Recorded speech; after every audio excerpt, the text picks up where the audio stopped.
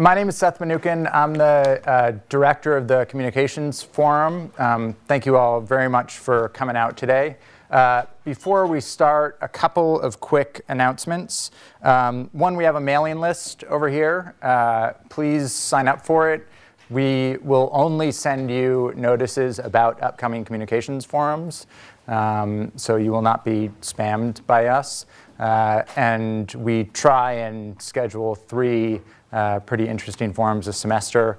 Our next one this semester is on sexual harassment and covering sexual harassment in science and some scandals that have cropped up over the last couple of years. This forum is also co-sponsored by Radius at MIT. Unfortunately, the people from Radius could not be here tonight because they're out of town at the conference, but we're very grateful to them. And tonight, I'm going to be speaking with Jamelle Bouie. Jamelle is the chief political correspondent for Slate and a political analyst for CBS News. He's a former staff writer at the Daily Beast and a writing fellow at the American Prospect magazine. And his work has also appeared in the New Yorker, the Washington Post, the Atlantic, the Nation, and many other places. I've been a fan of Jamelle's for many years and was absolutely thrilled when he agreed to come here. So please join me in welcoming Jamelle.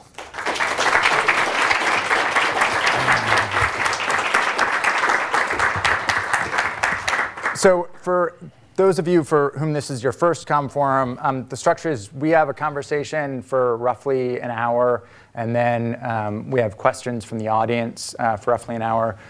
When you ask questions, I'll ask you to come up to the microphone, not because we can't hear you, but because this is recorded for people who can't make it and want to listen to it later, and they won't be able to hear your questions unless you speak into the microphone. So I wanted to start actually by just asking a little bit about your career. I know you were not someone who majored in journalism or did journalism in college. So how did you get involved in journalism? Yeah.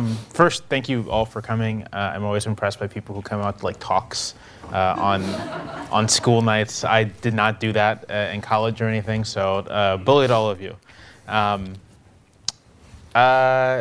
So in college I studied government and philosophy.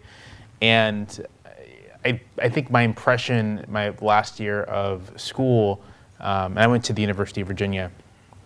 My impression was that I would either go to law school, which is like what UVA kids do, or I would get a grad degree and do policy work or something like that. But I graduated in 2009, and sort of my last 2 years of school, of course, were the 2008 presidential primaries and the election. And I've always been kind of a politics nerd, and so I think in like late 2007 I decided to start a blog because that's what people were doing at the time, and kind of kept up this blog following the election in Virginia for a long time, for like, all through my 3rd year, through my 4th year, and after I graduated, that sort of I kept on writing the blog, and the readership kind of got up, and I started getting offers to write freelance pieces. And of course this means, 500 words here or there for like $50, right? Right. But which would be high these days. Right. That would be, that a princely sum today. These days they would just not pay you. But through that I ended up meeting not just like editors and such, but other writers. And through kind of like a basically networking, like all of us we're all sort of college age and we all just graduated and we're all writing. Let's kind of share information and share leads for people who are looking for work. And through all of this, I heard about the American Prospects Writing Fellowship. Right. And so I applied for it. Just around the same time the job I had was just sort of like a administrative job at the university. That was at the Miller Center of Public Affairs at UVA. They were about to fire me, which no hard feelings. Because of something you had done? Or No, just because they didn't have money to pay me anymore. Right. So it's like, sorry, Jamelle, but you gotta run another job. So I was about to lose that job, and I was applying for the American Prospect position, and they hired me. And so when you started out, were you covering a certain beat? How did you figure out what to write about at the start? At the start, so the Writing Fellowship is an interesting program because there aren't very many ones like it. I think in magazine journalism, at least, it is a it's not an internship, it's a fully paid, with benefits, like staff job more or less, but reserved for people who have little to no journalism experience, and usually people who are either just out of college or just out of grad school. And the idea of it is that you'll kind of just learn how to do this, learn how to be a journalist by doing, right? And go from there. And so when I was hired, they basically were like, hey, midterm elections are happening this year. This is 2010. Cover them. Right. If you need any help, any assistance or guidance, feel free to ask. But we're sure you can figure it out. They threw you into the deep end. Yeah. It was very frustrating for like the first year and a half. And one of my colleagues, who's a very good friend now, we got into, she was also my editor at the time, and I think we got into at least like 2 screaming matches about, sourcing. And it's sourcing because she felt like you weren't sourcing properly? Right. I was like, what more do you want me to do? Was she correct? Yeah, she was totally right. Right. Yeah. And I was in the wrong 100%. Right. And I apologized to her. And so covering politics right off the bat and covering,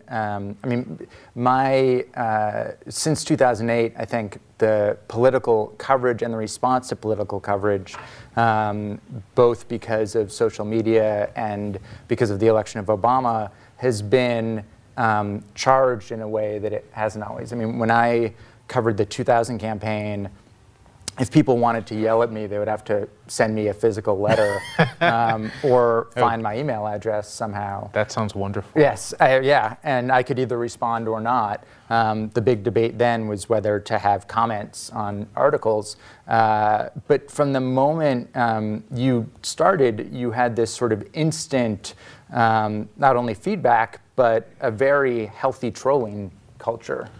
So what was that like? I mean, did that, for someone who had not been trained in journalism, was that off-putting? Was that? I can't that kind of like trolling or, just sort of nastiness has been such a part of my online life, right, professional life for so long at this point that I do not remember my initial reaction to it. You just take it for granted. Yeah, I just take it just like a part, just like it exists in the world. Right. I think, I'm kind of by disposition like hard to get a rise out of, and I think that helped being confronted with nasty trolling or like attacks or such. I can kind of say these are like I'm not an actual person to them in some sense. Like I'm this abstraction that they really disagree with. And right, so I kind of learned how to not take it very personally. And since then, right, again, it's just kind of a daily part of the job, especially writing about, racial inequality and all of these things that get people very upset and very angry. And so why do you think it is that you were able to have this sort of thick skin from right off the bat and not respond to, I haven't gone back and looked at people who were trolling you in 2010, but what I imagine are oftentimes pretty personal attacks or comments? That's a good question. Some of it, again, is dispositional, and that just reflects my upbringing. My parents were in the military. I had kind of a military-ish upbringing, right, and kind of learned it was drilled into me at an early age to disregard, for lack of a better word, bullshit. Right. You're allowed to swear here. It's okay. All right. Well, we had Leslie. Get ready. We had Leslie Jones here over the weekend, so the barrier to what's acceptable has gone down. Okay, yes. All right, and yeah. So there's that. There's, just the extent to which some of this stuff you can almost laugh about, and this is something, and I should say, right, that like I get a lot of trolling, but sort of the tenor of it is different than, say, some of my women colleagues, right, who the attacks that face them are very personal and are usually like sexually charged and kind of involve some like threat of harm. Whereas for me, it's like, racial slurs, kind of you're dumb, that kind of stuff. And it's often poorly written, and like it's often like comical in a lot of ways. Trolls aren't the most intelligent people out online. And so it's a bit easier to kind of just shrug off or disregard.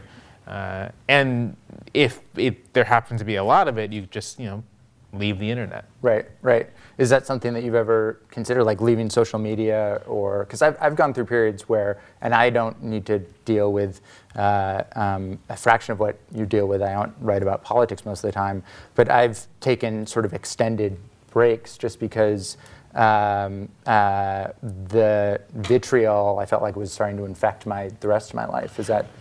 No, sometimes I'll just, I'll delete Twitter off of my phone, and I have a little app on my computer that only lets you broadcast a tweet, but you can't see anything else. Right. And so if I need to that's brilliant. Tweet out a piece, I can just do that and kind of leave it alone. Right. So, but then you get people who are furious with you because you haven't responded to them. Right. Who assume that because they've heard you on podcasts or read you and that you have some sort of friendship or relationship, and so then get pissed when you're not fulfilling their expectations. And that's kind of the odd thing I think about digital journalism right now, especially for people who write with The Voice. I'm not sure it's quite the same for people who are straight news wire reporters. Service. Wire service reporter. But for those of us who write with The Voice, you're doing a lot of stuff. So you are writing, and you have usually a very distinctive writerly voice. You're podcasting. You're showing up on TV, maybe you're showing up on radio shows, and it's entirely possible, right, for someone to kind of hear you and read you and experience you in all these different ways, and begin to have a kind of relationship with you, but it's not really a relationship, right? I don't know you, you don't know me, this very tiny slice or modest slice of my life. And so I have, people have emailed me hey, why don't you respond to my tweets? And it's because I literally have no idea that you're sending them. Right. It's nothing personal, just I don't know that they're coming. So one of the interesting things for me about history and about living through history is that I find that oftentimes I can think that the present is inevitable. And something that struck me about the 2016 election is that it's sort of impossible to think that the present is inevitable because so many people on both sides of the aisle assumed that there was going to be a very different outcome. Right. And you were someone who I think also thought that it was extremely unlikely that Trump would either get the nomination or be elected. I thought it was pretty likely he'd get the nomination. That he'd get the nomination? Yeah. Okay. Well, so that's interesting. What made you think it was likely that he'd get the nomination? Because I remember when he first entered in and came down the staircase, and a lot of the media and a lot of the GOP was treating him as sort of a buffoon. So what made you think that there was a likelihood that he was going to get the nomination? It was actually two discrete moments. The first was after, a week after he announced, or 2 weeks after he announced, he said that thing about John McCain, right? That I like people who don't get captured. Yeah. And there's this huge firestorm, and people are he's done. No one can recover from this. And I didn't I just kind of was observing the whole time, and nothing happened, right? In fact, his numbers went up afterwards. And that was when I was hey, this is unusual, and maybe we shouldn't dismiss his chances of winning the nomination. And the second thing was just going to a Trump rally. I went to one in Dallas, I think in September. So early on. Yeah, early on. Yeah. And just the level of enthusiasm. I've been to enough presidential primary events to get a sense of what seems to really have legs and what doesn't. And just from that rally, I was this thing has legs. But so I wasn't terribly skeptical that he would win, because just everything pointed in that direction, the numbers, the enthusiasm, everything, and the rest of the field. And the rest of the field. Yeah, it was so crowded, right? It was. You had Jeb Bush with $100 million, who was this zombie candidate who no one liked, but we all kind of liked him, a poor Jeb Bush kind of way. But certainly in comparison, we liked him. But in terms of actual support among voters, there just wasn't there. But he had all these resources, so he could kind of just stay in. Right. And you could kind of tell a similar story with so many of the other candidates. But when the general election came, frankly, I was just like, listen, every sign points against this guy. Like, he's very unpopular. He's up against a pretty durable electoral coalition. Right.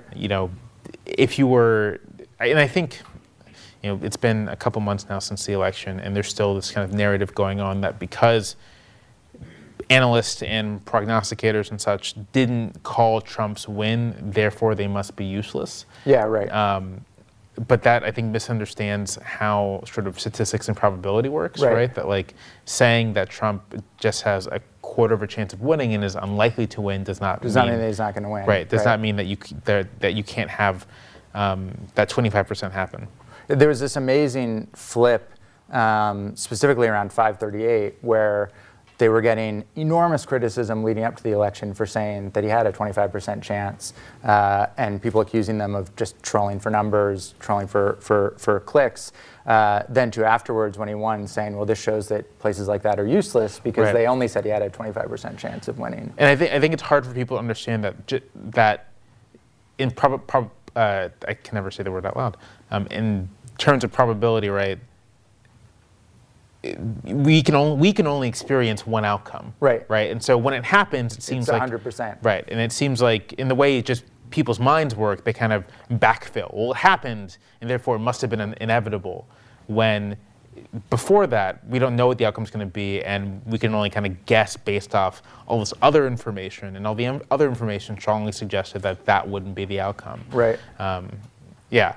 I mean, for my part, if I'm thinking things I wish I would have done during the general election, it would have just been to take a little more seriously the chance that Trump could win. To like kind of always keep that as an open possibility. And I was probably a little too certain that he wouldn't. But I don't think that certainty was completely unwarranted. I mean, like... Yeah, right. I mean, this is a dude who we heard on camera brag about sexually assaulting women. Yeah. And I feel like it's really reasonable to say, oh, someone who does that probably won't win the presidency. Right. I feel like that's a reasonable judgment to make. And not, I mean, the thing that was one of the many things that was so shocking about the 2016 election is there were a dozen things like that, where you could say it's pretty reasonable to assume that someone who does X or Y or Z is not going to be elected president. And I want to come back to that a little bit in terms of whether that was a failure of imagination on on large segments of the country and the press. But before that, one of the big narratives about the 2016 election, I think one of the most important narratives, is the way that racial divisiveness really came to the forefront in a manner that had not been true for several generations, at least. Trump began his campaign talking about Mexicans and building a wall and rapists. Was there a moment leading up to either his getting the nomination or afterwards when you felt like that type of rhetoric was being sanctioned in a way that had not been true previously in our lifetime? I mean, I think it was his winning the nomination, and not just winning the nomination, but the speed with which other Republicans fell in line, right? It's actually not that difficult to imagine. And this kind of gets back to your earlier point that things are not inevitable. It's not hard to imagine Trump's opponents, the never Trumpers in the GOP, forthrightly saying openly that yes, he's our nominee, but this is unacceptable. I cannot support him, so on and so forth. Instead of what happened was either staying quiet or like kind of saying, well, he's a nominee and I have to support him. Right. There's that weird moment where Ted Cruz was like the courageous member of the GOP. Right. Truly living in a bizarro world. What a time to be alive. As soon as that happened, it did, I think, sanction that kind of rhetoric. And I think, and this kind of goes back to sort of what did folks miss during the election. And this is something I'm still thinking about, which is that we tend to think of the use of that explicitly racist rhetoric as being something that is in addition to the political stew, but doesn't really fundamentally change the character of it. But Right. what if it does fundamentally change the character of it? What if the fact that Trump campaigned using that kind of rhetoric, and that kind of rhetoric was broadly sanctioned by his party, what if that kind of changed how voters themselves made their calculations? In what way? In the sense that maybe you are someone who did not much care for Republican tax policies, but you are very angry about sort of like rapid racial change. Right. And the Republican Party is now signaling to you that it is a party for people who have a problem with that. With rapid racial change, right. There's, if you look at the turnout numbers, there was an increase in white turnout from 2012 to 2016. Right. And it was heavily based in rural sectors. And it wasn't, as far as we can tell, it wasn't low-income people. It wasn't. Right. It wasn't sort of the. Yeah, there's that myth that. The image of the Trump voter is sort of, a beaten down An former blue collar. Rust Belt. Right. These were, and I kind of grew up in a place like this. These are people who own like big homes on like big tracts of land, who maybe don't really engage with politics that much. And something about Trump made them engage with politics, and that something changed the electorate. And my hunch is that it's just the racism. And so, I mean, that's something that you wrote about before the election, also about the extent to which racism was sort of a necessary component of being a Trump voter. And whether Hillary Clinton's classification of half of Trump voters as deplorable was unfair, never mind if it was politically expedient or not. And you said pretty consistently that you thought that people who were voting for a racist candidate probably held racist views on some level. Or I think less that they held racist views, but that like racist views weren't fundamentally objectionable to Right. them, Okay. right? That like right. that. Is there a different? I mean, I think there's not much of a practical difference, right? Right. Like I don't like that he's saying racist things, but I'm still going to vote for him anyway. It doesn't mean anything if you are the target of the racist things, right? But for those voters, it obviously means something. They experience it differently. But I do think that to have cast a ballot for a campaign that never hid its racial content meant like really one of three things: that you agreed with that racial content, that it was not particularly objectionable to you, or that you didn't understand that racist content as being racist. You maybe thought it was just common sense, which kind of is like the first one, except like with less self-awareness. Right. So what would be an example of that? An example would be, it's not racist that Trump said, the Mexicans were sending rapists because like there are some Mexicans who rape. So I don't see what the problem is. Right. So one thing I've been thinking a lot recently about the sort of alternative fact universe and the fake news, and wondering how that plays into this notion that voting for Trump at least accepts part of his worldview. And I'm worried I might not be being as precise or eloquent as I could be here, but what I mean is, if you are getting your information from Breitbart or InfoWars, or InfoWars might be an extreme example, then you're reading a narrative that most Hispanics living in the country support the wall. That the reason Trump won was because of this surge in turnout in Hispanic Americans who were upset about illegal immigration. He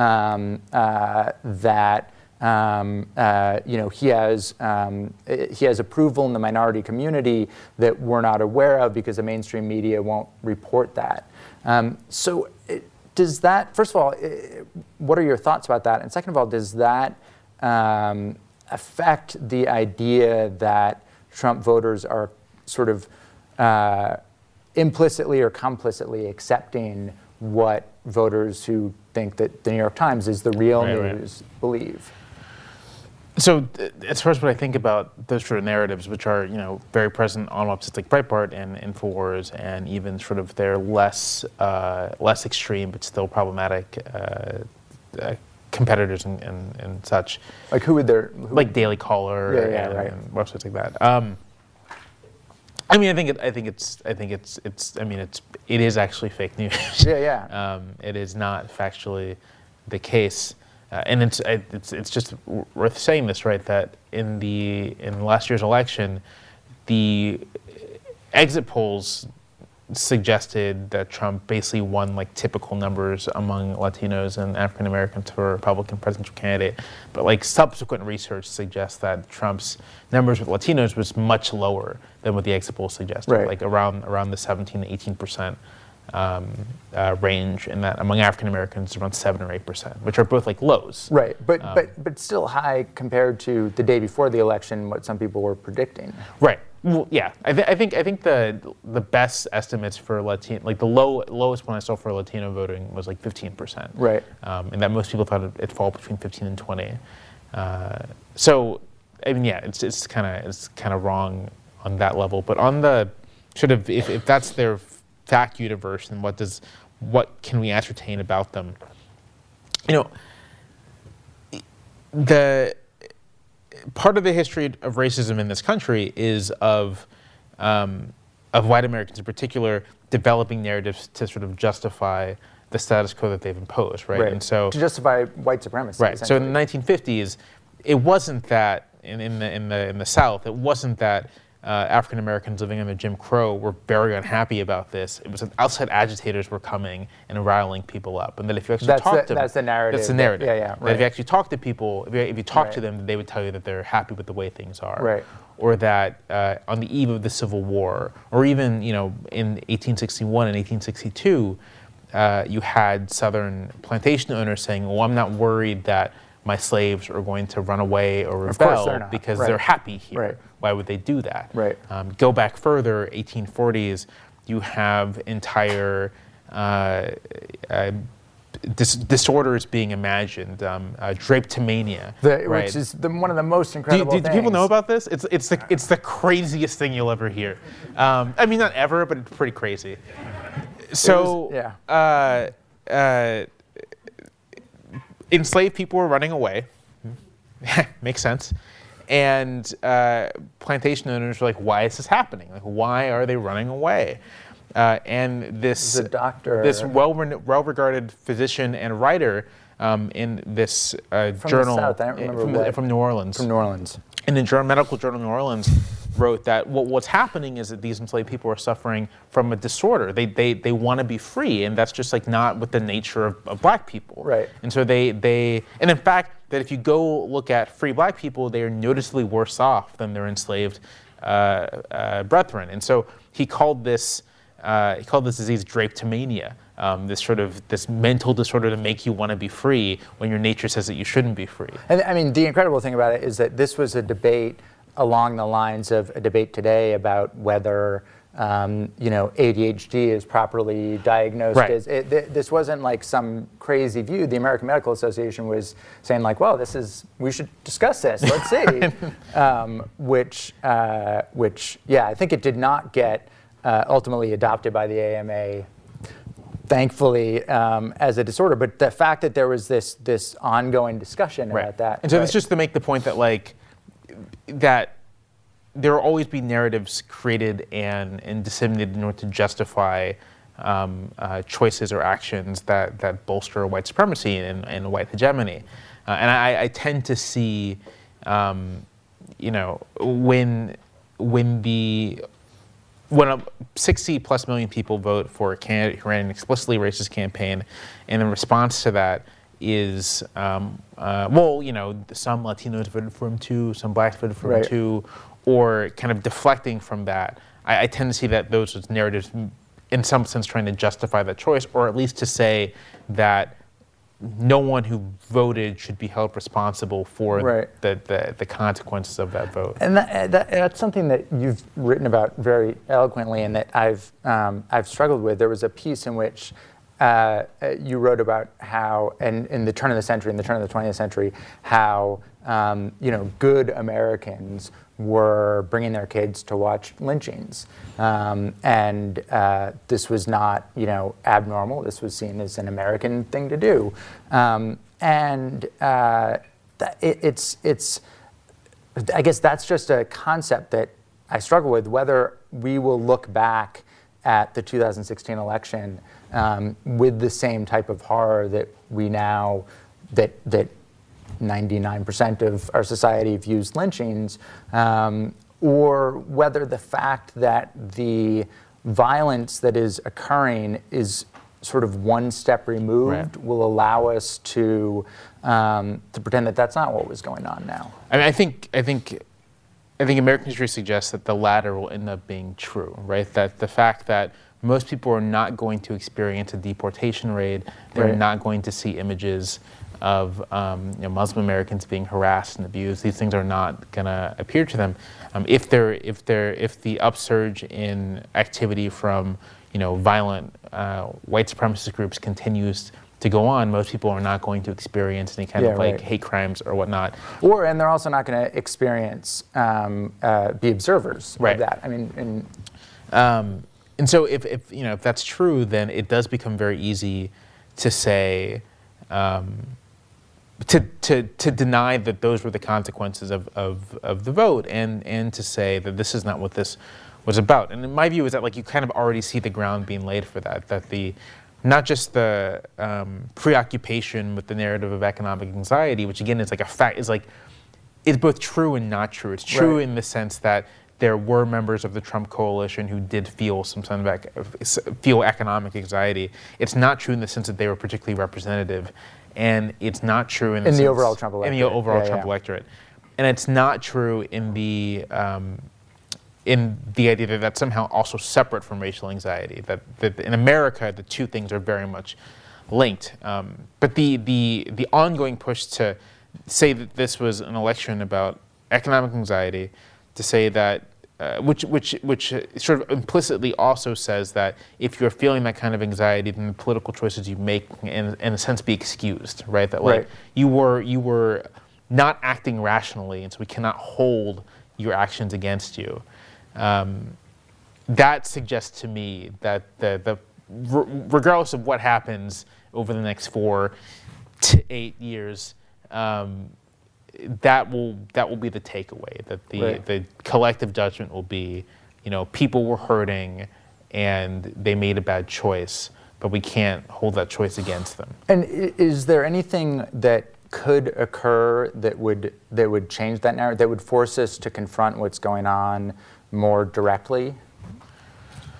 I hope. Although I was about to say I hope not, because it seems like that could potentially be some. Yeah, it would be conflagration. Yeah. I mean, the only thing I can think of that would be within the realm of plausibility, like something that I can imagine happening that isn't so extreme. I mean, it's extreme, but sort of like it's not outside the realm of the possible. Would be if there was a terrorist attack in the United States, and the response was internment camps for Muslim immigrants and Muslim Americans. Right. That I don't think is outside the realm of possibility. Right. Looking at the actions of the past month, and I would hope that if that happened, people would begin to actually confront what was elected in 2016. And I should say, I'm not saying that there needs to be some mass, ostracization. Yeah, no, it's another word I trip over. Everyone knows. I'm not saying we should shun Trump voters by no means. That would end up shunning a good chunk of people we went to high school with. But I am saying that political choices actually do carry moral content. Right. And if we are actually invested in making this a more tolerant and open society, then you can't simply say, well, people who voted for this thing don't have to reflect on it. They don't have to reflect on it because it's what did I read in a Nick Kristof column today. It's insulting to suggest that they might be bigots, right? Like, who cares if it's insulting, right? Yeah, like, right. like, why are you so preoccupied with the notion that it might be insulting to people rather than the consequences of what that action as opposed to what the consequence will be for the people who are going to be discriminated against. Right. Like this isn't about this isn't about whether someone's insulted. It's about what are we going to do about the fact that we've empowered a lot of really ugly forces in this country, right? And that's going to mean something for people, and it's not going to be pleasant. So that's what I want to see. That's what I hope. Those are the conversations I want to happen. I don't think they're going to, unfortunately, which leaves me in the situation where I'm constantly saying this thing. Like right. It's kind of a recurring part of my public dialogue, and it creates the impression that this is all I think about, which is right. it's not. Right. But it's something that I don't want to get. I hope it doesn't get lost in everything that's going on. So, moving away from Trump voters, another one of the things that's been striking to me is how the racial dialogue has changed, not just in how we're discussing the election, but also how how white people who are very opposed to Trump are talking about race, sometimes in ways that are very uncomfortable to me.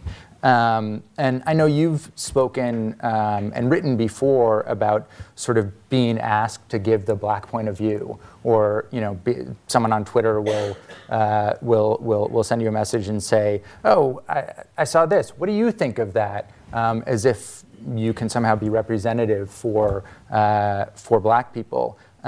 Is that something that sort of level of awkwardness and uncomfortability among white Americans who would be and who are predisposed to oppose Trump and support Obama? Is that something? Well, how is that? Yeah. Is that something you've noticed, and how has that affected you? It is something I've noticed. I've had a lot more conversations. I've seen a lot more conversations among white Americans about race. I think this is good for the most part. I think at a certain point, Black Americans, Latinos, like, we're not the majority of the country, mm-hmm. And so at a certain point, like, this in some sense isn't our total responsibility, right? Like, this is ultimately a thing that, like, white Americans have to figure out amongst themselves. When you say what is like, sort of like fixing it, right? Right. Solving racial inequality ultimately is going to have to be a project of white Americans. But not only solving it, I mean, it seems like you're oftentimes asked, or not you, but black writers and blacks who are in the public sphere are asked by white people what they should think. Right. And so that's as someone who's racially who's racially advanced in my thinking. How am I supposed to feel about this, right. Jamal? So what's interesting about that, right, is that it's the problem, and I think in this conversation you're referencing, which I did with a colleague of mine, Aisha Harris, and then two of our friends, Jane Demby and Tressie Cottom. I think the thing that we all kind of identified as the problem isn't necessarily the question, right? Like, we are in the public eye. Like, mm-hmm. we have made these discussions part of our careers, and so we're going to talk about them. I think the issue is oftentimes as questions are posed, or these conversations or people tend to have the conversations in a way that avoids them being implicated or avoids them encountering any discomfort, sort of wanting to have a conversation, but have a conversation with, like, a bumper lane.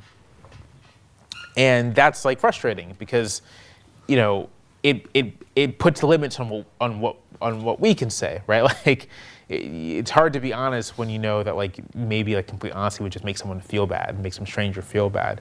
And I think in that conversation we all pushed against that pretty hard and said essentially that for these conversations to have any real worth to them, the possibility of someone feeling bad has to be there, right? Like, it has to be, the person initiating it has to be open to the chance that they will feel implicated or they will maybe even feel attacked, right? And we'll have to like deal with that emotionally. Yeah, if as long as as long as people are open to the chance that they might get like roasted in a conversation about race, and like we're all fine. But so for example, or like, would an example of that be a white reader or anyone comes to you and asks a question, what am I supposed to feel about this? And a response that could make them feel uncomfortable is, how is it that you don't have any black people in your life that you're close enough to ask this to? Yes. Right, yeah. Which is also part of the kind of the funny dynamic here. It's not just being asked questions, it's sort of being asked questions in this almost intimate way. Right. It's like, I don't know, I can't, like that's a conversation you got to have with someone that you're close with. I can't help you there. And then the response of like, I'm on the good side. Right. And it's like there's and I have no succinct way of putting this, but there is this phenomena in which being a person of color and being public and being a writer and writing about these issues, or even not writing about these issues, people sort of assume that you have some sort of hidden knowledge or hidden wisdom that you don't necessarily. A hidden knowledge or hidden wisdom, like you would know how to solve this. Right. You would, well, what should we do to have better conversations? Right. I have no idea what you should do to have better conversations. Right. Try having conversations in the first place. Right. And so I do think some of this is just kind of it's a kind of native discomfort Americans have with talking about race, and they want to put that discomfort on someone else rather than kind of just tackle it. Well, and I think it's something that I think is in some ways especially acute in northern cities, where you're much more likely to have where the overall populace is much more likely to be democratic and to be liberal democratic.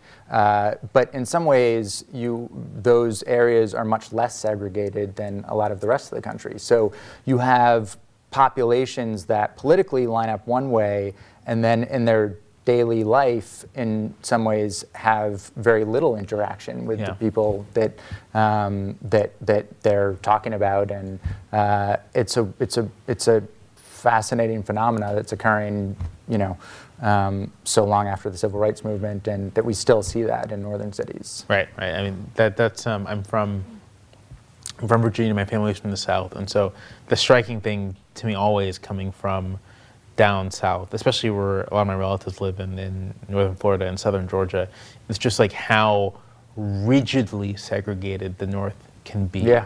Like, I'm not gonna pretend that, say, where do my parents live? Summerville, South Carolina, is not a segregated place, but it's not too segregated. It's not like Boston. It's not like Boston, right? Like it's not like that, and it's not.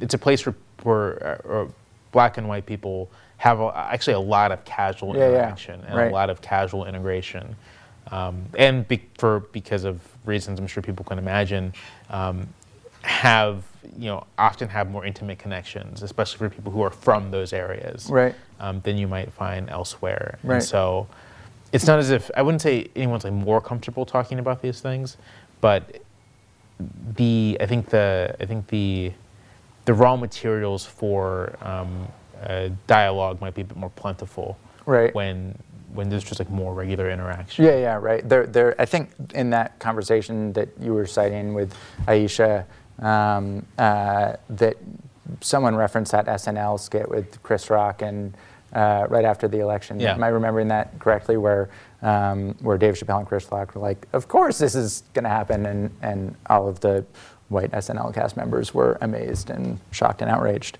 I want to talk a little bit about what we might be looking at politically moving forward.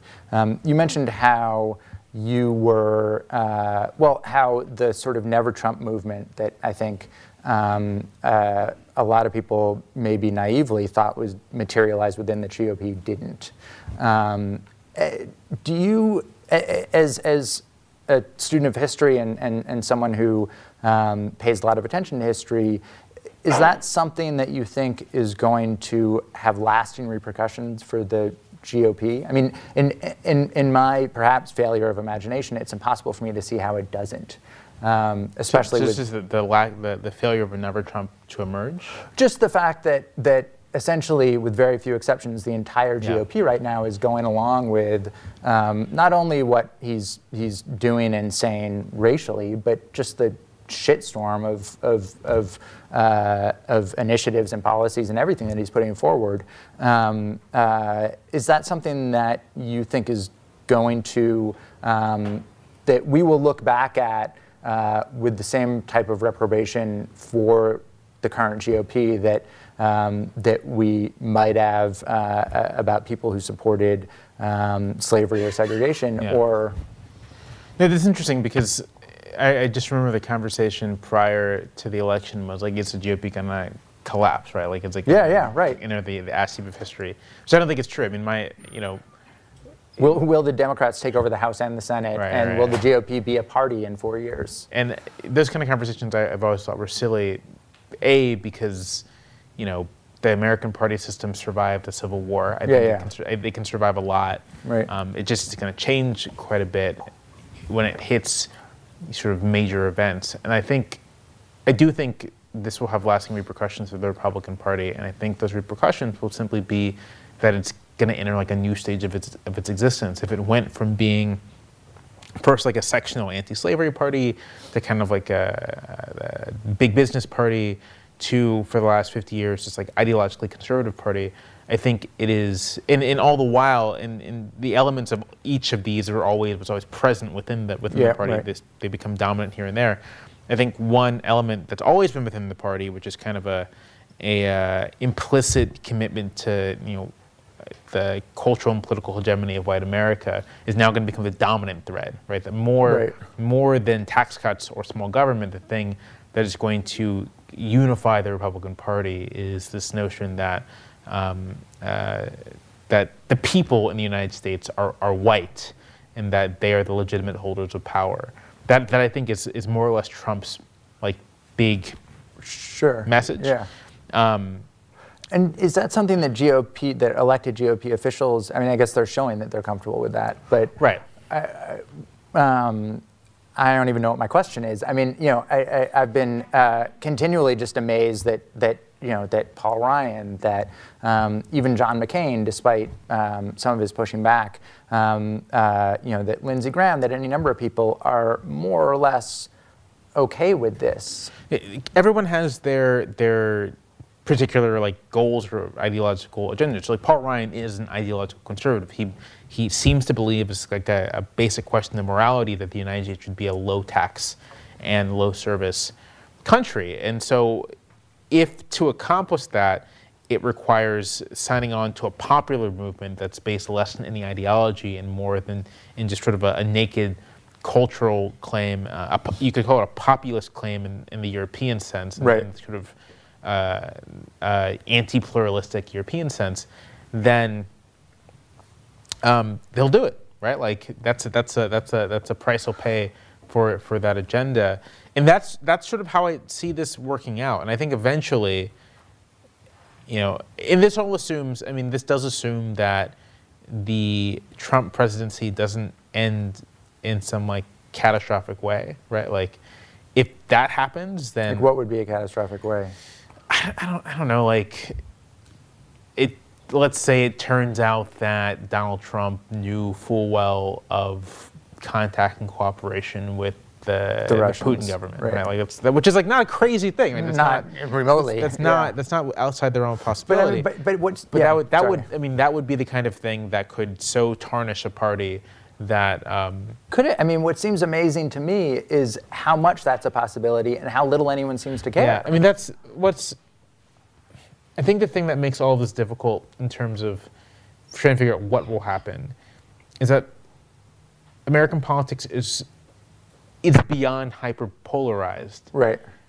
You don't really need to know much more about a person than like how they voted in the previous 2 elections to guess how they'll vote for the rest of their lives. Yeah. And that hyperpolarization, the extent to which people will just vote for someone with an R next to their name or a D next to their name, means that it's genuinely difficult to say like what would cause a collapse, what would cause something to like an earthquake in American politics, outside of like massive external events like a depression or like a big war or something like that.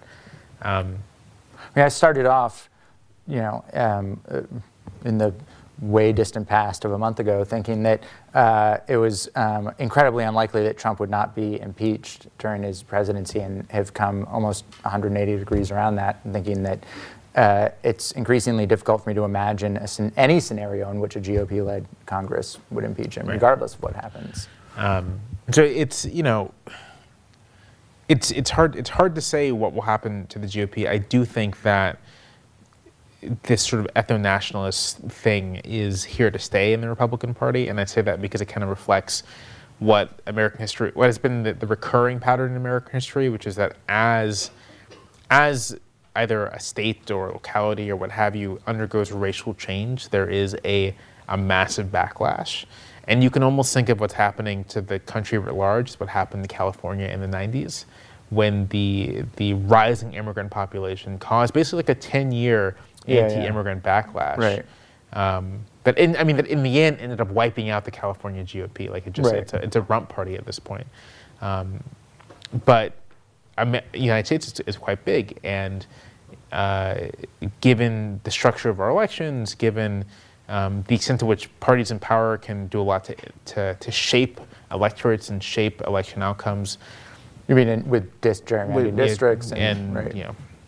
It's an open question as to whether or not this will damage the Republican Party in the long-term way, or whether Trump will just have a normal 4 or 8 years, and will have the axis of American politics will not turn on whether or not you want small government or big government, or that will still be a part of it, but essentially whether or not you see the United States as being a multiracial country or not. When you said a normal 4 or 8 years, I have to admit that my heart rate. Oh yeah, no, it's. I mean, just my anxiety levels since the election have been off the charts, and I've found increasingly that I need to not only not be on social media, but like not read the newspaper for a while. You don't have that luxury. Nope. And so, what has that been like? I mean, have you found that it's been difficult to sort of be in the middle of this without any break? I mean, it's one of those things where I've said the Serenity Prayer to myself and accepted that I will never escape at least my like 7 a.m. to 6 p.m. Monday through Friday, or Sunday through Friday, honestly, of this being kind of just my life. But that doesn't mean in the times when I'm not working that I can't avoid it. And so, for example, whenever I talk to my parents, my like mom really wants to talk about politics, and I was like, let's talk about not that. So literally anything but that. Right. I've always had photography as a hobby. Now I've like kind of really dived into it as a way of just like having a firm break from, work. And so that has mostly meant doing darkroom work and kind of like spending a lot of time developing film and making prints and kind of isolating myself from politics. And yeah, just like kind of really deliberately making effort to separate my work from my life, because it actually is very, I think, and you know this as well, it's very easy as a journalist to kind of just like be completely 100%, consumed in what you do. Precisely because it's like you can write anywhere, you can do research, you can do reporting anywhere. Right. Yeah. And once you become known for writing about things, you will always get people approaching you to, I mean, I on the one hand am gratified when people come to me and ask me to write about things I've written about in the past. On the other hand, I now am basically ignoring all emails that ask me to write about Trump's insane anti-vaccine notions because I just don't want to deal with it, and I'm not sure what I can add to the conversation at this point besides saying it's crazy. Before we open it up, I want to talk a little bit. I've only gotten through about a quarter of the questions that I wanted to ask, but I want to talk a little bit about journalism generally, about journalism today generally.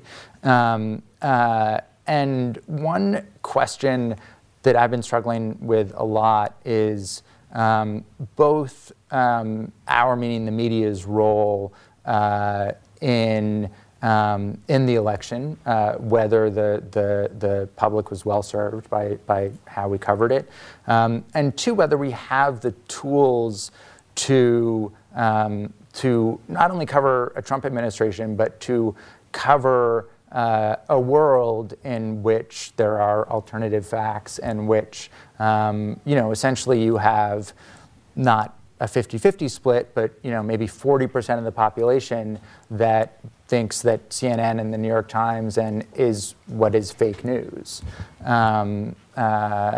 So that's a very broad, open-ended question.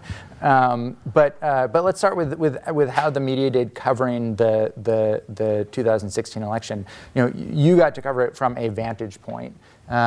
There's still this sort of mythologized ideal of objectivity in American journalism.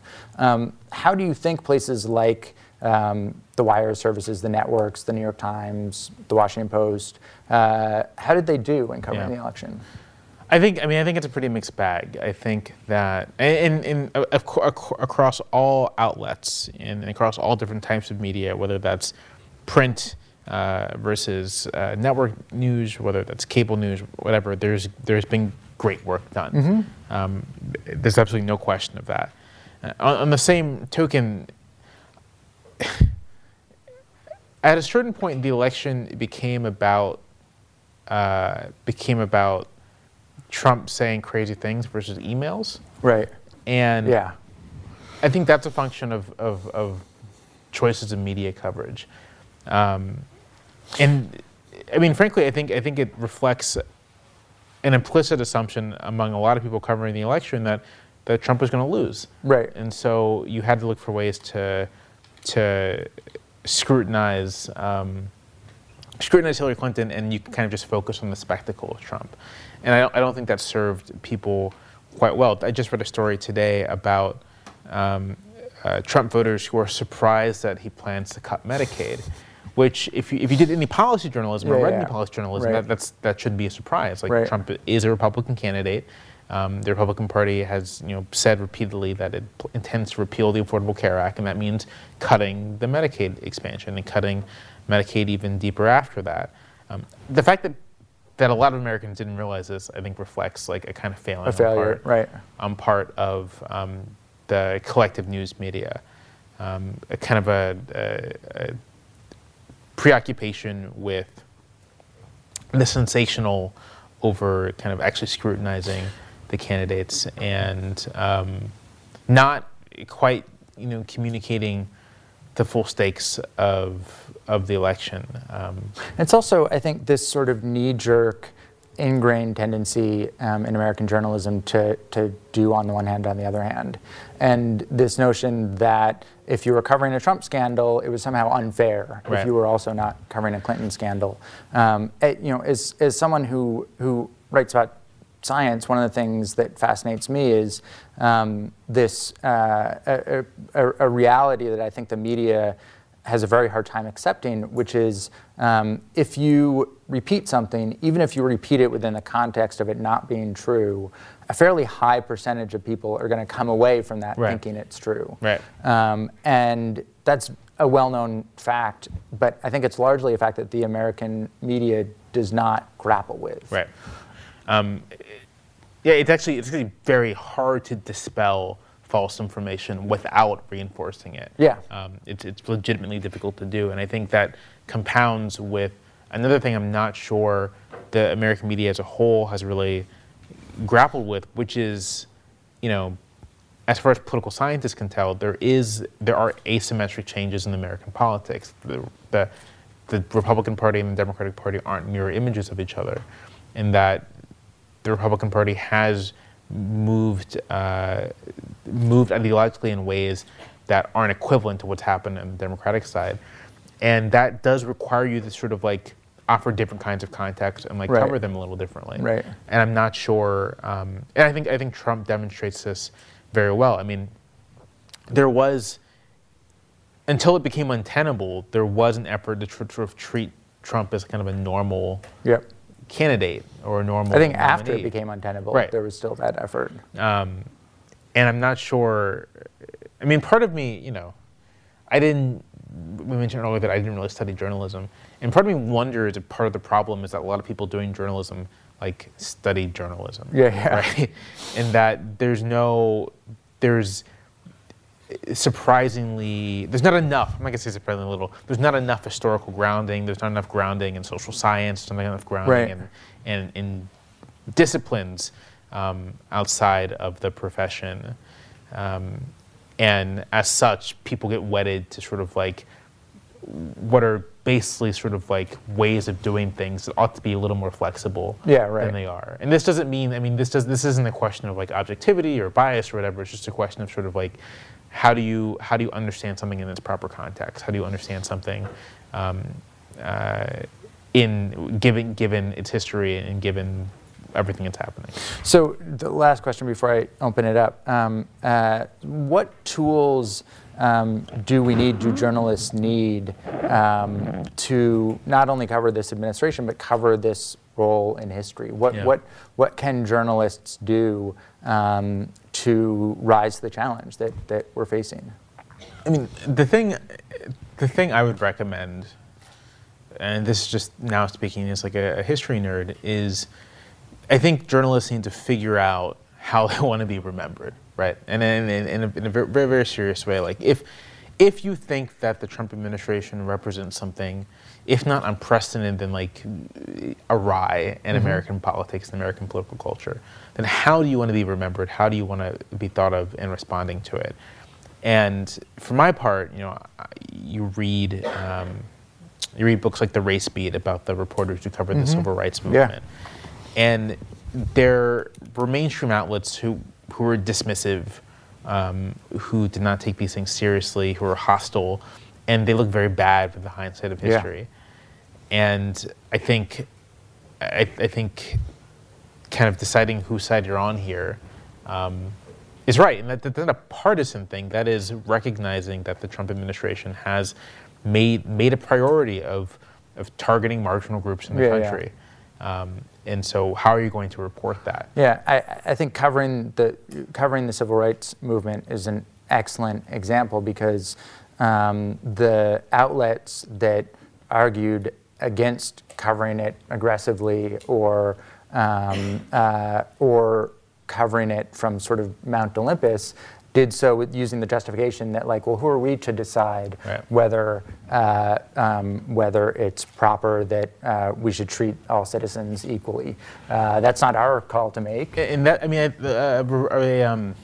sort of a colleague of sorts, Brian Beutler at the New Republic, made this argument before the election, and I think it's one that journalists should grapple with, and that is, what is a profession for? Is our profession to defend the prerogatives of journalists? Are we defending free speech, or are we defending kind of pluralism and constitutionalism? Are we, as James Madison envisioned, very much part and parcel of what makes the American system work? And if we're the latter, then that actually does imply a different set of responsibilities and obligations. It means that you can't cover something like the civil rights movement from Mount Olympus. You have to, if you have to see it from the perspective of, oh, these things are actually threatening the kind of society that we want to have. That is having a perspective, I guess, but it's having kind of a perspective as a human being. And a perspective as like someone, as a profession that values a liberal, pluralist, constitutionalist government. Let me open it up. Come up to microphones, ask away. We still have a good chunk of time. And identify, if you're comfortable, identify yourself, just so we know who you are also. Sure. Hi, my name is Dane. I'm a law student at Harvard. Thanks for being here, Jamel. No problem. So right now we've empowered a right-wing version of white nationalism, how I see it. But there's also, I see, conversations on the left among politicians and activists and academics. And there's a sort of analog, right? There's a left-wing white nationalism that could emerge. And there's a debate going into the next set of elections. Do we center race or do we avoid race to reach certain people that could vote Democrat but maybe feel uncomfortable by centering race? So how do you see this conversation going over the next couple of years? And is there a difference between maybe what is right and what is most politically expedient? Yeah. It's a great question.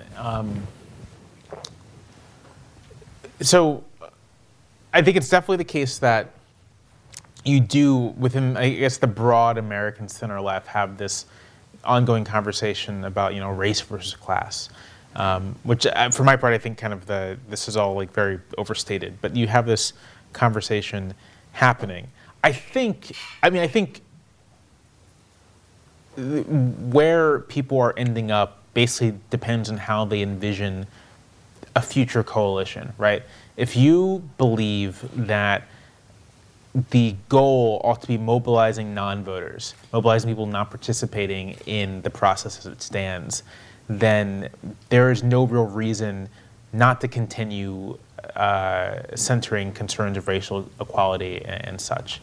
I think this is sort of the driving force behind Keith Ellison's bid for the DNC chair, which, parenthetical, party committee chairs aren't that important, and it's really insane to me how this has become like this thing. But as it stands, that's like the symbolism of a Keith Ellison pick. If you envision a future coalition as necessarily winning back or incorporating some number of white working class people, however defined, and there are a lot of questions about how you define them properly, then I do think you run into some of these difficulties, in part because the history of white working class politics in this country has been one of class mobilization. It's also been one of a defense of white hierarchy and white hegemony.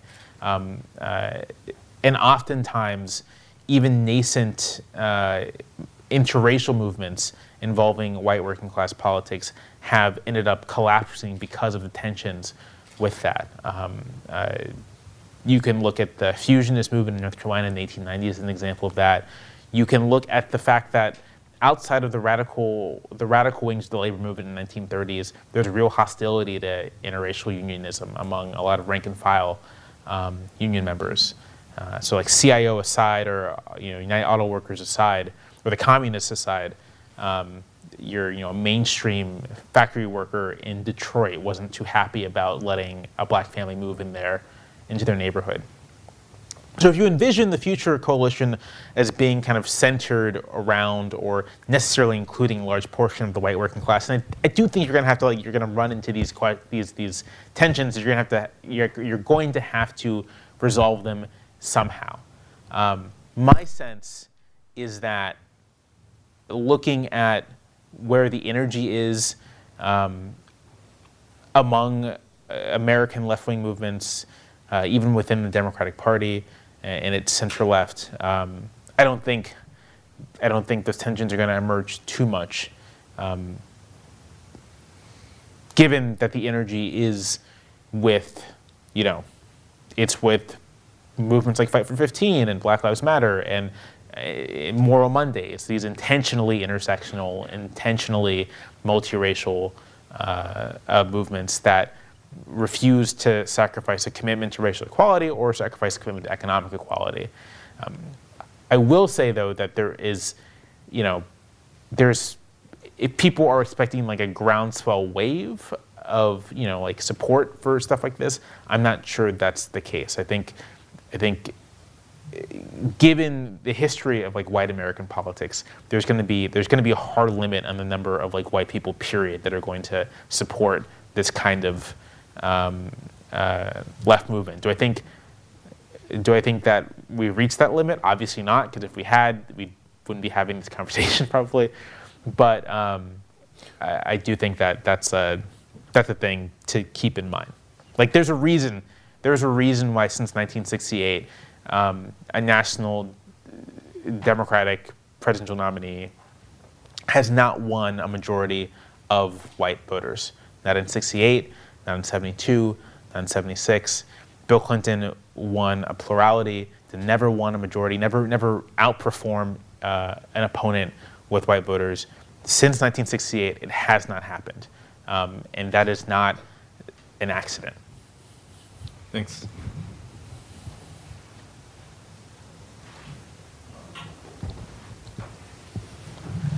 No one else will keep the ball rolling. I'll give it a try. Just to add to that last observation, of course, Democrats have won the popular vote. Democrat presidential nominees have won the popular vote in 5 out of the last 6 out of the last 7 elections. I think 8 out of the last 9, right? Some large proportion over the last 30 right. years, which illustrates illustrates a number of the changes you've been talking about. I've got a whole bunch of questions for you, and I'll just choose one because it's one I really am most perplexed by, which is one of the big themes of Republican politics for a while now, and certainly Trump's campaign, was American exceptionalism. We've got the "Make America Great Again" is a claim that America. It's a claim of a bunch of things, but it's a claim that America is distinctive, has a unique role, unique power, et cetera, et cetera, et cetera. And one of the really interesting things is a lot of the social, just social facts, that some of which fed into economic anxiety and so forth, emphasize how unexceptional we are. Our lifespan doesn't even come close to exceeding, being near the top of the tables for developed countries. I just saw a paper reported yesterday or today that says growth in life expectation. America is going to fall way behind over the predicted next 20, 30 years. This was in the Lancet, I think. And there's, I think, one of the things you have with more access to information from more parts of the world, this globalization of experience, is there's more and more perception that whatever the claims may be, whatever the sort of braggadocio about American exceptionalism, there's lots of evidence that this isn't the only way to make it in the world and may not be the best. And I'm wondering how much you think sort of this cultivated dime show nostalgia played a role in this election, and how much you think that sustains over time. How can, with the data that are coming out, the reality of the various social ills we face in, as compared to other places, how much do you think that plays out going forward? Yeah. So I definitely do believe that this notion of American exceptionalism, of inherent greatness, played a huge part in this election. You think, right? It is the case that for the better part of the people who voted for Donald Trump, who are above the age of 40, they have a very distinct memory of a United States that at least felt more prosperous and more comfortable for them than it is now. And so this sort of, and you're seeing this, you see this kind of nostalgia politics in Europe as well, right? That there's a very distinct nostalgia politics happening of grasping back to a time of presumed and perceived stability and prosperity, which is both true and not. It's true for some people, not for others. I tend to think that looking at, I said as an aside earlier on of thinking about populism in the European sense, and what I mean by that is when Americans say populism, they usually just mean sort of like really liberal. But when Europeans say populism, they actually mean something quite distinct. And what they mean is a type of politics that makes exclusive claims to representation, right? That my party is the people, and if you are against my party, you are against the people. It is anti-pluralist. It is not inherently authoritarian, but it leans towards that. It is often tied up in lots of other nasty things. I think Donald Trump is that kind of populist, right? Like this sort of European-style populist. And the thing about those kinds of politicians, when they grab hold of power, is that precisely because they do make this like very profound connection with their supporters, elevating them as the representation of the nation, it is hard for external events to dislodge that, right? Like, for example, I would say in Hungary, Viktor Orban has presided over deep cuts to the welfare state, deep cuts to the welfare state.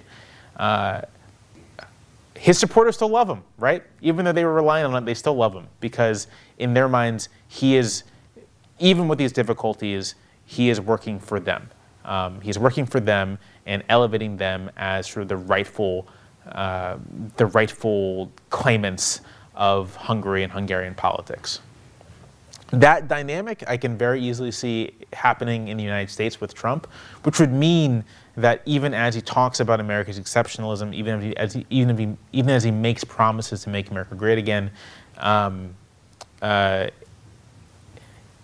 even if external conditions don't meet any of that, actual conditions don't meet any of that, that the connection won't be broken. Which is actually really troubling for thinking about how to, get out of all of this, right? If that is the kind of politics we're dealing with. So I hope that answers the question. It does, though.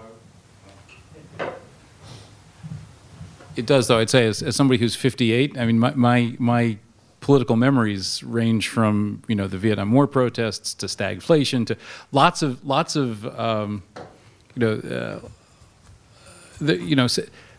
from the 60s to the 80s, there was which is the sort of formative years for a lot of people who I think ended up voting for Trump. A lot of white people who ended up voting for Trump were years not of memory, even fogged memories of a supposedly idyllic 50s, but of much more fraught and much more really kind of fragile. What wasn't obvious in the 70s that America was going to prevail in the Cold War or be I mean, that's the power of nostalgia, right? Like to use a really trivial example, I'm 29, and I am sort of the Star Wars prequels were made for people my age back in the late 90s, and I have peers in the world who are like, oh, the prequels were great. They're great movies. Right. I really enjoyed them, which is nonsense. Like, they're bad movies. Yes. They're objectively send them to the bad re-education camps. True deplorables. Right. But because they exist in sort of childhood memory, right? They exist. They're tinged by nostalgia. You have a lot of people who are like, oh yeah, they were fun. They were enjoyable. When that's just not. It's just not true. It's so I'm not accused of presenting alternative facts. It is 6 of the last 7 elections for Democrats. Yeah. Hi, I'm Melissa Knowles, professor of political science here, and so I have 2 questions. One is about how you view I'm trying to make an assessment of how to make sense of Trump. Believe it or not, this might not be reassuring for people who study political science, but I'm trying to figure out: is it that on the one hand, when I listen to how the press covers him, on the one hand, there's this notion that he's completely, kind of exceptional in ways and outside of the mainstream, and we're all struggling to make sense of him. Then on the other hand, there is a way in which you can study him as simply, for all of the radicalism of his program, he still has to presumably still go through the ordinary channels of government, and he's doing it not very well. And so even if as we watch with different levels of concern, the hope is that eventually certain rhythms of governance will kick in. Legislation has to be passed. He can't, govern through executive orders entirely. At some point, there's actually going to have to be legislation, and that there will be all of this will help to tame and control him, and the Republicans also will have to get in line, even if they're trying to basically dismantle the New Deal, right? It seems to me that's part of the desire. And so I'm trying to figure out how, it seems to me the press is trying to figure out how to cover him. Is he incompetent or crazy like a fox? Like which, which is it? And depending on which way you view him, you would judge him accordingly. That's one. The second question is, how much do you, without prejudicing, it seemed to me some of this had to do with the election, in part, implicitly was a rejection of the first black president, or at least a backlash. Without exaggerating too much, so I read the article in The Atlantic of looking at this election as right after Reconstruction, right, kind of the redemptionists, and in fact, language of redemption was used. So I wonder, you being a student of politics and of history, did you see this in certain ways as through the lens of looking at the third Reconstruction being the Civil Rights Movement, and now a backlash against it? And we've only been basically 50 years of a multi-party democracy where we had an actual multi-racial electorate that could vote, right. And maybe there's a backlash against what full democracy brings. Right. So for the first question, crazy like a fox or incompetent. I don't. Or crazy like an incompetent. Or crazy like an incompetent. Which actually, I think that's actually and I think that's the correct one. I think it's undoubtedly true that at least the people around Trump have a very radical notion of what they want to do in government, right? You like wrote a really great piece that I loved about Bannon and Miller and all that. Yes. Yeah, I mean, Bannon is, give him a top hat and like an old timey watch, and he's like straight out of the 1920s. He's a 1920s style like immigration restrictionist, sort of like decline of the white race style thinker, except like almost a farcical one, right? But Bannon and Miller and Sessions all do have like a very well-defined ideological view and a well-defined sense of what they want to do. I'm not sure if Trump does. I honestly, Trump has long had nativist instincts. You see that going back as far as the 1980s. He's long had demagogic instincts, but whether he has firm thought patterns is up in the air. So they're crazy. Definitely. But this is also, in all the reporting from the White House has confirmed this. I mean, this is also a profoundly inexperienced White House. Not just in terms of direct executive experience, of which none of the principals in the White House have, but in terms of just experience in government. Trump, from reporting I've read, did not understand that the courts can stop White House action. Like it would bewilder. He's like, I didn't know this could happen. You have, and was like mortally offended when he found out. Right. He was angry. He's learning about checks and balances in real time. Why didn't anyone tell me about this? Bannon and Miller. I mean, Miller was a communications director in Sessions' Senate office, and Bannon is like a failed producer / guy who ran a crazy website. Like and you see this in the drafting of the travel ban, especially the Muslim ban. They did not check in with the relevant agencies. They did not, dot their I's or cross their T's, and the result was an order that was hard, difficult to interpret, extremely far-reaching, whether intentionally or not, and very vulnerable to legal challenge. And so I think for as much as there is radicalism at play here, this is also like an inexperienced, in a lot of ways, arrogant, and as a result, incompetent administration. What will be interesting to see happen is, first, where the power centers are in this administration. It seems that, Bannon, for example, is like actually a legitimate power center in the administration. Is putting pressure on kind of the agencies he's interested in, like Homeland Security, the State Department, the Department of Justice. Will those agencies push back? A lot of the federal government is understaffed right now. There are hundreds of Senate confirmable seats have not even received nominees, and so how is that going to affect things?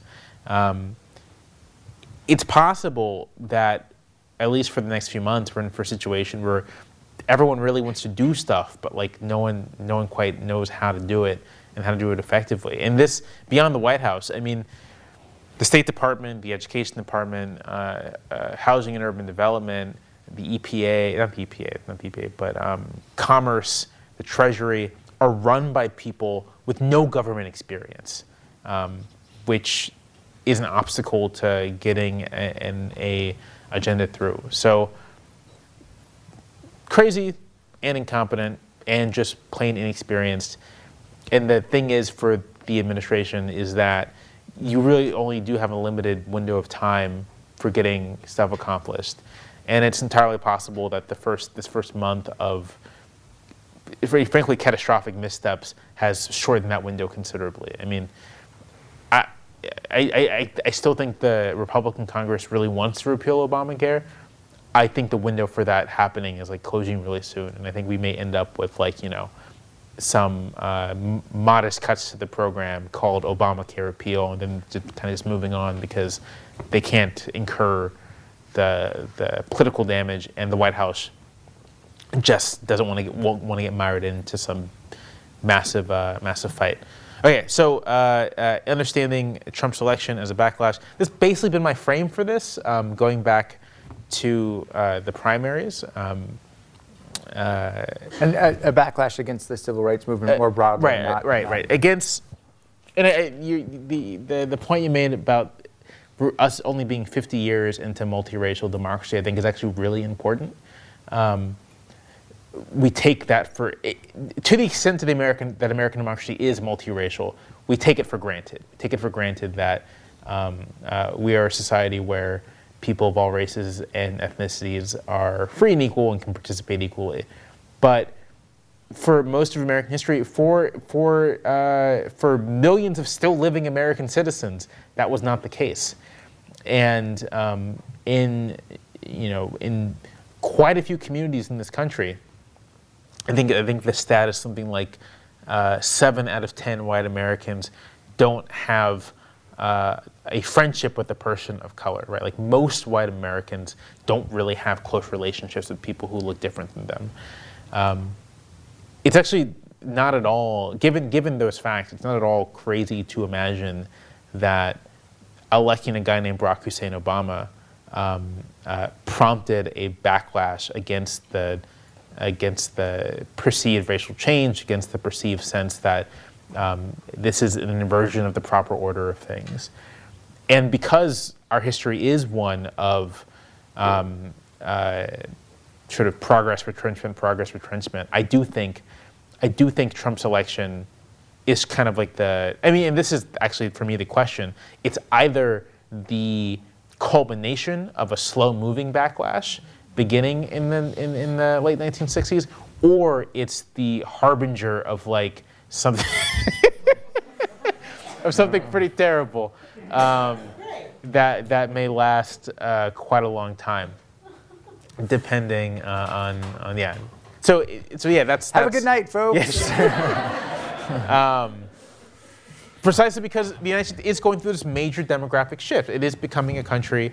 I wouldn't necessarily say it's becoming a majority-minority country, because I think that kind of overstates or understates the degree to which whiteness as a political category can expand. Wait, understates the degree to which it can expand? It can expand, right? That like 100 years ago, people didn't think of like Italians as white and Russians as white. They were there were other races of people who were kind of kind of white. And then a combination of kind of external events like the World Wars, the Depression, and sort of other social pressures created a new class of white people. And to me it's not obvious that it's not going to happen again for some category of people that we don't recognize as white today. But nonetheless, it is the case that the share of the country that is directly descended from, or who we would recognize as white, is shrinking. So American history pretty conclusively demonstrates that, like, in places where that happens, there are vicious backlashes, and this seems to be part of the pattern. And yeah, so again, for me, the question is, like, are we at the end or are we at the beginning? And I think you can make a good case for either one. Or are we in a place where, winning control of so many states and so much government gives you an ability to kind of like entrench existing power? I mean, that's the case for this being the beginning is in part the fact that the coalition here, the Trump coalition, is not is a shrinking chunk of the country, but is geographically extremely well distributed. Right. So given the Electoral College, given that distribution, it's entirely possible that, maybe you lose some college-educated whites, maybe the non-white population is growing in places like Virginia and Georgia. But essentially, you have Democrats getting 90% of the votes along the coasts and 48% of the votes in the middle of the country. And if you end up losing white working class voters 2 to 8, or I guess that'd just be 1 to 4, right? Or 1 to 5, then this can continue going for a while. Like the United States could just end up being, to kind of put it in like simple terms, I feel like American future is either something like California or something like Florida, or like Mississippi, right? Like there's the Mississippi option, which is just sort of like whites vote 90% one way, non-whites vote 90% the other, and the politics favor the white plurality. Yeah. Hi, my name's Dan. I guess to the point of like what a multiracial, what a multicultural democracy would look like going forward, I have in mind and just kind of want your take on, shortly after the election, there were a lot of pieces written by, I guess, what I would call like white liberal universalists, or someone like Mark Lilla or Jonathan Haidt, talking about going forward, a multi-ethnic democracy has to be based on a very robust project of cultural assimilation and a minimization of difference, whether that be ethnic difference or religious difference. And I guess I sort of feel like that on the underside of the push to like the compassion for the Trump voter, like there's the direction toward, they're really voting because of economic anxiety, but there's also this sense that we have to respect their desire for a monocultural society. I feel under that as well. And so I guess I just wonder how you would respond to that kind of movement. Or So to be frank, I respond to that notion with like a fair amount of hostility, like instinctive hostility, in part because I think the analysis you see from Haidt or from Lilla is it's lacking in any racial analysis. And so to say that we have to respect a desire for like a monocultural United States and that maybe the aim of our politics should be that kind of assimilation is essentially to say that the culture in question is a kind of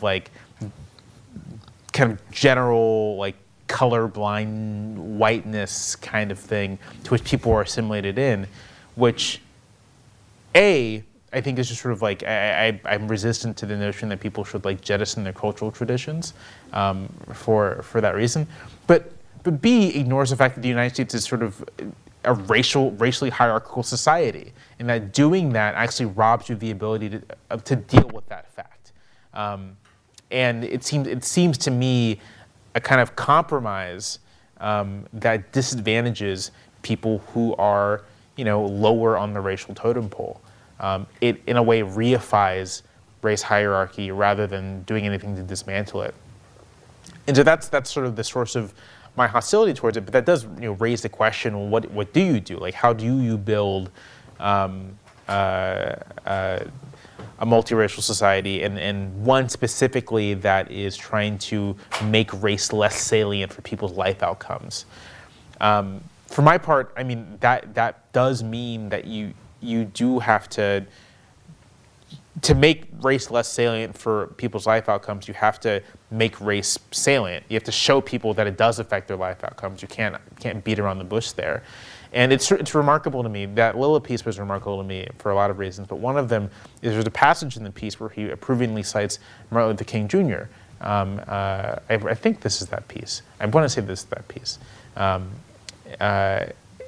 When like the whole point of the civil rights movement was actually like confronting people with the reality of the situation, like not letting people tear their eyes away.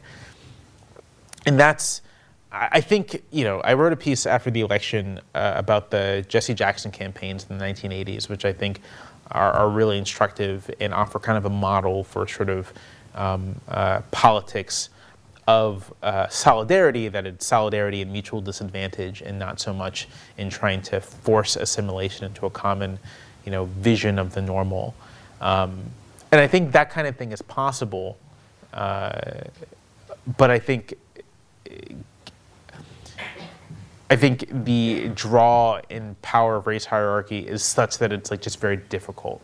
And so I think there are models in American history and in American life for like genuine multiracial democracy. I mentioned Moral Mondays earlier down in North Carolina, which is exactly this, kind of like people of different races and class backgrounds and gender identification coming together on the basis of their of a shared recognition of disadvantage. But it's really difficult, and it runs right into actual, reaction and actual opposition from people who like just oppose that vision of the United States.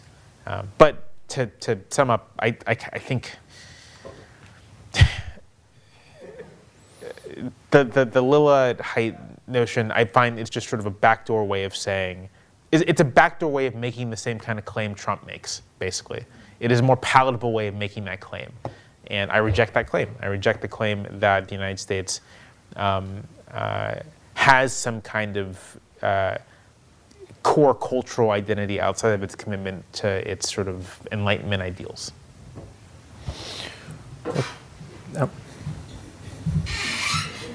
My name's Katha. And given the fact that much of the media is owned and controlled by people who are white, and looking at the election as a place where Trump, who was clearly playing to white supremacists all the time, I sort of feel like there was a lot of the media saying, I'm shocked that there's racism in this country.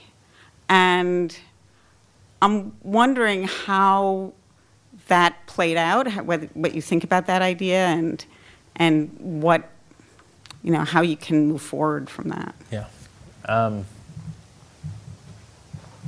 So I think it played out in an interesting way, and it's still playing out, which is that there is, at this point, a genre of reported story that you can almost fill in the blanks in. It is city reporter goes to, I don't know, like depressed Rust Belt town, talks to people who live in places where the jobs have been gone for 20 years, and they're voting for Trump, and it's very sad, and it's very depressed, and it's a portrait of American industrial decline. What's funny is that you could also find these pieces written in the 80s. It's like kind of like the recurring type of a story, but these are very prevalent in the past election. And I think there's nothing inherently wrong with these pieces, but I think they reflect the whiteness of the news media, or at least certain parts of news media, in that they didn't actually take people's political decisions and choices at face value, right? Instead of someone who says, I'm suspicious of immigrants, or I am hostile to this cultural change, it is an attempt to say, yeah, but they also live in this depressed town, and that's obviously influencing their vote. It's kind of an attempt to add nuance where nuance may not necessarily be there. And I don't say that as a way of like disparaging anyone, but just I live in Washington, D.C. Washington, D.C. infamously elected Marion Barry several times to mayor. And I've read a lot about Marion Barry and his administration in reaction to him, and I cannot recall a similar type of analysis of Barry. and of the people who elected him. I cannot recall a similar type of analysis of the people who elected Detroit's succession of bad mayors. And by a similar type of analysis, you mean going into minority neighborhoods and doing that sort of profile? Right, and sort of ignoring face value and looking for basically some empathetic reason for why this happened. As opposed to this is a shitstorm. Right. That's a technical term. I think that white reporters, for reasons that are entirely understandable, are reluctant to understand people who may well be like their family members and like their friends as acting in ways that are politically acting in ways that are morally objectionable. And so rather than accept that possibility, I think there's a real urge to look for some underlying reason for why this might be the case. Yeah. A dramatic example is this week, I forgot who published it. Someone published this long profile of not Milo Yiannopoulos, but the dudes who follow him around, like the 20-something-year-old dudes who are his entourage.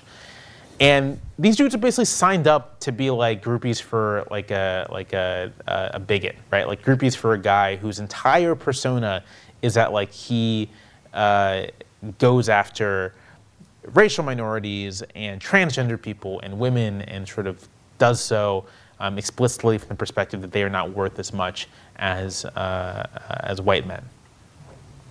And the piece is very nuanced and empathetic towards these guys, and it offers this narrative in which the reason why they're even attracted to someone like Milo is a kind of sense of being left adrift in the modern world and blah blah blah blah blah, and it refuses to take them at face value. It refuses to even posit that maybe the reason why they want to get behind Milo is because they're also bigots, like straight up, and we can understand the impact of that bigotry. We can understand sort of what's maybe underlying that bigotry, but our kind of top line observation needs to be that like that's why they signed up. And I don't think it's an accident that everyone involved in like writing and reporting this story was white.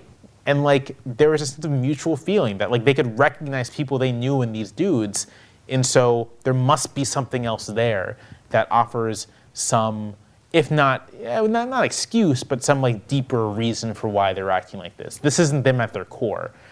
And I guess I'm not saying it is at anyone's core. I'm saying that we should at least posit that question, right? That like, perhaps, hey, maybe it's possible, maybe it is the case that you have people who voted for Trump out of a deep-seated frustration with their economic situation. Maybe they voted for Trump because they don't like Mexicans. Maybe that's it. And we just have to deal with that. I'll offer another example of this that I found very troubling. It was a Fresh Air segment about one of these towns, and it's very much about the sort of the sense of decline that people feel in the town. And then, as an aside, the reporter mentions that this town has an active branch of the Ku Klux Klan. Wait, what? That seems like the whole story. That seems like the thing that we should focus on. And I think that is emblematic of the kind of quest for empathy that ends up, I think, perhaps obscuring more than it illuminates. I feel like I sound really hostile to Trump voters, and I'm not. I'm really not. Like my best friend from high school, her dad is sort of like gung-ho fucking Trump, like loves this dude. And I find this very regrettable. I still love him very much. He's been part of my life since I was a little kid. So it's not like hostility. It's just that I don't think we should coddle people. I don't think we should. I do not think that in whether we're trying to understand or win their vote, that we should shy away from the actual bases for which people do things. Even if it's unflattering or seems insulting to them, I refuse to do that. Like, I find that the conversation around Trump voters reduces them purely to a sense of economic or cultural anxiety, And I don't think we should do that. I think we should take people at face value. We should understand their surroundings and their context, but also not turn our eyes away from what might be ugly. And I do think that there is a real preoccupation with turning away. And as a related phenomena, I do think there is a lack of attention paid to people who face the threat of a Trump administration. So I made this complaint a lot last year, but I read a lot of stories about, like, I don't know, Rust Belt, Pennsylvania. I didn't read that many stories about Hispanic service workers afraid of getting deported, right? I didn't read very many stories about Muslim Americans who are wondering what they're going to do about their families. I didn't read, my wife teaches in an elementary school that is predominantly Latino and Muslim. I did not read a story about 8-year-old kids afraid of what might happen to their parents. But I read a lot of stories about how people are hurting and voting for Trump. And stories about 8-year-old kids who are then saying build the wall, right, and what their circumstances might be. Right. Like, didn't read very much about the people who might be affected. And I think that is a function of the demographics of journalism. And I apologize for this rant. It's just trying to put thoughts together here. We have time for one last question. Yeah. Okay. I think you actually, I'm sorry, I'm Kunle. I'm a grad student here. I think you actually started to answer my question a little bit, but I will ask it anyway. I also grew up in Virginia Beach. Oh, where did you go to high school? Ocean Lakes. I went to Kellum. Okay. I mean, are you guys going to, like, brawl afterwards? No. I feel like, I don't know who Ocean Lakes was, because there's a lot of high schools in in Virginia Beach. So, like, I recall that the high school that Kellum folks were always, like, trying to brawl with was Lansdowne, which is, like, down the street. But I don't know about Ocean Lakes. Yeah, no. I did Scholastic Bowl, so in high school, and so our big rival was Princess Anne. So. Okay, I'm going to ask you another question. What year did you graduate from high school? 2011. Oh no, sorry, 2007. Okay, I graduated in 2005. So there's, like, a non-trivial chance that we play Scholastic Bowl against each other. But please, your question. Anyway, so I mean, I've been sort of struggling with this. This is somewhat personal. That, you know, of the people that I sort of, like, I'm in touch with, or my friends on Facebook or whatever, I don't really know. I don't have any close relationship with anybody who voted for Trump. But like you said, you do, and, like, I'm sure that, having lived in Virginia Beach for 20-ish years, that there's someone that I know closely that voted for Trump. So how do you sort of, like, deal with that on, like, a personal level? Especially my parents are immigrants, yeah. And so it feels sort of like, because it's not just like, well, Trump was kind of crazy and he's just doing these things. He said he was going to do these things, and now he's trying to do these things. So how do you sort of deal with that, like, not just especially since you're a public figure, the rights about the sort of the moral choice that Trump voters are making? How do you sort of square that? I mean, on a personal level, for me, it's because of just the way our communities are set up. I think a lot of Americans understand politics in this very abstract way, right? That, like, it's not necessarily happening to someone they know. And I actually think, you know, in this case, saying to people, listen, you know, you can support Trump or whatever, but recognize that when he's talking about X, Y, and Z, he's talking about people like me, right? Like, this is not abstract. And so if you endorse it, then, like, understand what you're endorsing and what that means for people like me. And I don't think there's any guarantee that's going to change anyone's mind, but I do think at least making people confront that is important. Making people make a choice for themselves. Are they going to deal with any nagging doubts they might have, or are they going to say, okay, that's just a necessary sacrifice? I will say for myself, you know, my friend's dad, I have not done this with him. In part because I just don't see him that often. In part because it's like, it's sort of hard, right? It's, like, hard to go up to someone that, you know they're a decent person and say, like, listen, the dude you support wants to, like, deport my friend's mom, right? Like, that's, and if he gets his way, this will have a direct impact in my life. The dude you support supports expanding stop and frisk, and this may impact my life. I may have to be a bit more careful about how I drive around because of the guy you support, and that is a real thing. And that's sort of, I don't know. I have kind of these two broad ideas, thoughts about moving forward from the present moment, from the present situation. The first one is, broadly just about people who are opposed to Trump across the political spectrum, kind of putting aside some of their differences for the sake of a united front. But the second thing is very much about the necessity of people talking to and interacting with each other and being plain spoken and blunt about what the politics of the moment means for their lives and not flinching away from it. This goes not just for those of us who are people of color or immigrants who know Trump voting people in our lives, but also for, white Americans who have family members and friends who voted for Trump, but don't share those political commitments, and actually confronting those family members and friends. I think, this is going back to something I said earlier. At a certain point, this is a problem for white people to solve, and so white people need to solve it. And I hope Hillary Clinton did win more votes, that there are enough white people who want to solve it that it can be solved. But at a certain point, I can only talk to my friend's dad. My friend needs to talk to her dad. Ultimately, he's not related to me. He's related to her, and maybe she needs to confront her dad. Well, please join me in giving a big thank you to Jamel. This is